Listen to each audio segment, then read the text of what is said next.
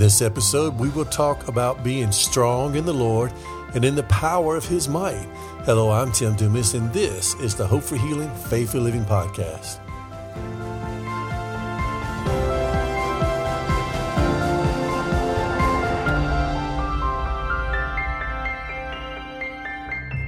Welcome. Thank you for joining me. I do pray that you are doing well today. Let's begin by looking at Ephesians chapter 6, verse 10. And it reads, "Finally, my brethren, be strong in the Lord and in the power of His might." Amen. This is what Paul ended the letter to the Ephesians with. He told them, be strong in the Lord and in the power of His might. Well, what does that mean? Well, that's what we want to talk about today, and we're going to look to the Scripture to get the answers. But first, let me say that Jesus is our example. His earthly walk showed us the will of the Father and how to live it out, how to walk in it. And if anyone ever was strong, it was Jesus. So what made Him strong? Well, we get a glimpse into that answer by looking at John chapter 6, verse 38. And it says, this is quoting Jesus, "For I have come down from heaven, not to do my own will, but the will of Him who sent me." Amen. Of course, He's talking about the will of the Father. Everything that Jesus did, everything that Jesus said was in perfect alignment with the will of the Father.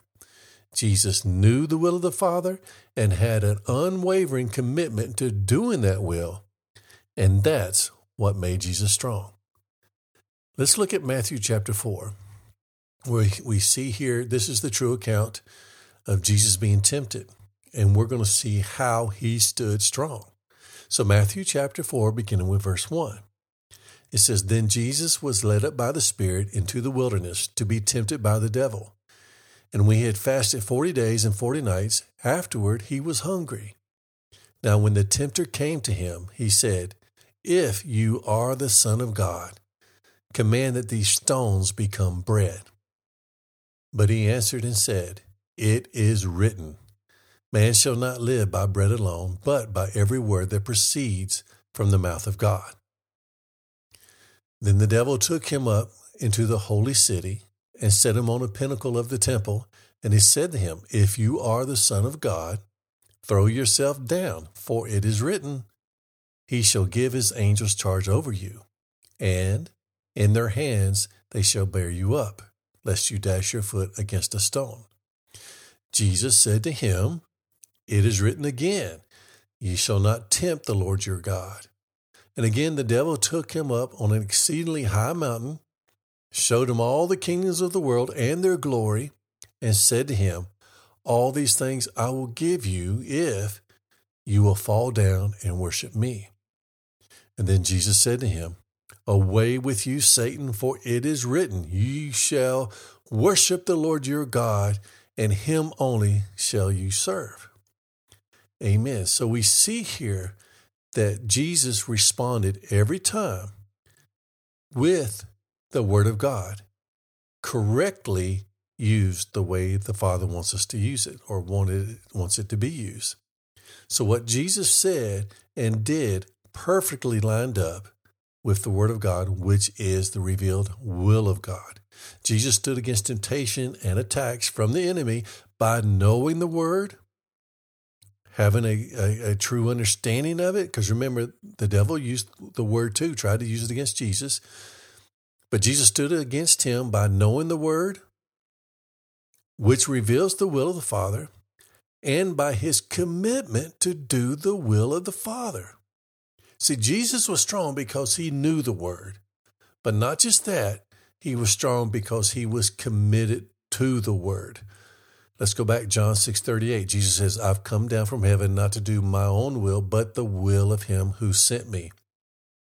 Jesus was confident in His purpose, and that was to do the will of the Father, which you have to know the will to do the will.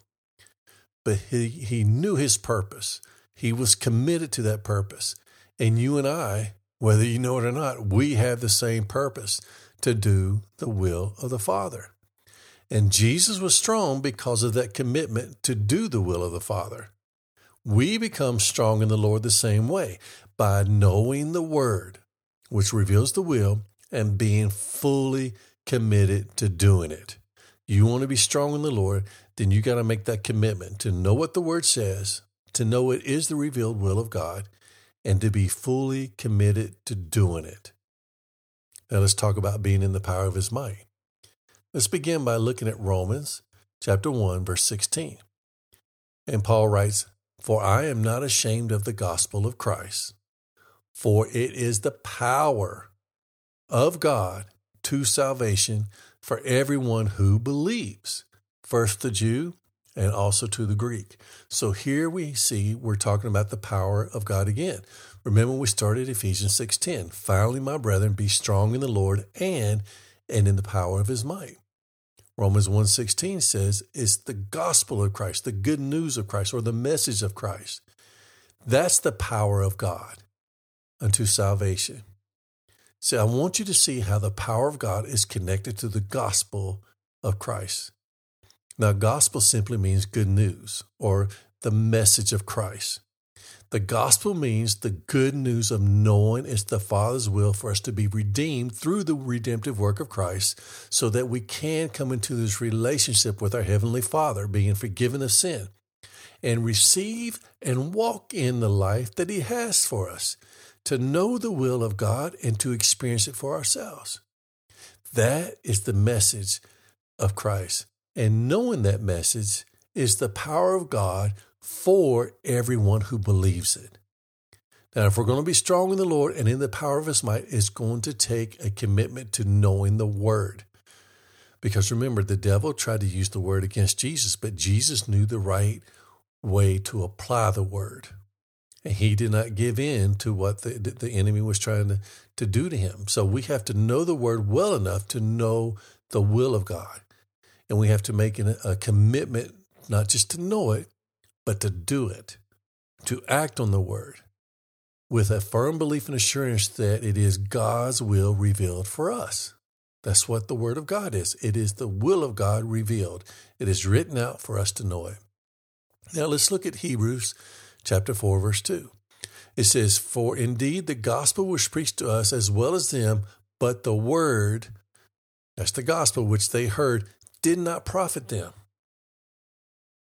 Okay, it's possible to hear the word of God and it not profit you. But God's intent is that it profits us. So let's read on. "But the word of God they heard did not profit them, not being mixed with faith in those who heard it." Now, that's very similar to Romans 1:16. Let's read that again. "For I'm not ashamed of the gospel of Christ, for it is the power of God to salvation for everyone who believes." Okay, if we want to experience the power of God in our lives, we got to hear the gospel and believe it. And believe it in such a way that we act on it. Now, you may remember in James chapter 2, it says, "Faith without works is dead." That means you need to take action on what you believe. You hear the word, you believe it's true, then you need to act on it. It's not just enough to hear the word, you have to respond to it with corresponding action to your faith. This comes back to the commitment to knowing the word, believing the word, and acting on the word. Okay, John 6:38 again. This is where we started. "For I have come down from heaven not to do my own will, but the will of him who sent me." Jesus said, "Came not to do my will, but to do his will." The word is his will. That's our purpose, just as it was Jesus' purpose. Jesus was strong because he had this full, unrelenting, unwavering commitment to knowing the word, believing the word, and doing the word. And to the extent that you and I determine to do this ourselves, that will determine how strong we are in the Lord and how much we experience the power of his might. So, you and I can choose. We can choose to be strong in the Lord. We can choose to be strong in the Lord and see the power of his might manifest in our lives. That's by us having the unwavering commitment to knowing the word. Because the word reveals the will of the Father. Believing it's true and then acting on that. acting on his word, being a hearer and a doer. In doing this, committing to it, accepting his will and acting in line with his will, this will put us in a place of strength and power. This is how we can become strong in the Lord and in the power of his might.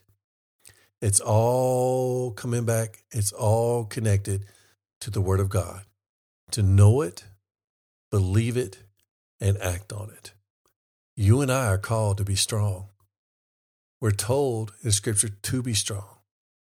To be strong in him is being strong in the word.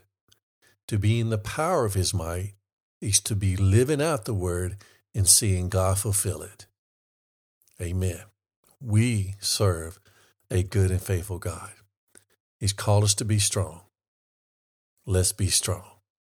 Let's have an unwavering commitment to knowing his word, to knowing his will, and let our purpose be the same purpose of Jesus, is to do the will of the Father. That's how we become strong. You are called, my friend, to be strong. You are called to be strong. Amen.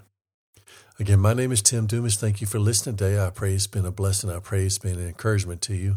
And this is the Hope for Healing, Faithful Living podcast. I want to thank you all who are listening to these podcasts. Many of you are not even in the USA. Some of you are from Spain and other places. And I just want to thank you for being part of this. I'm praying for you. God loves you. Until next time, may his richest and best be yours.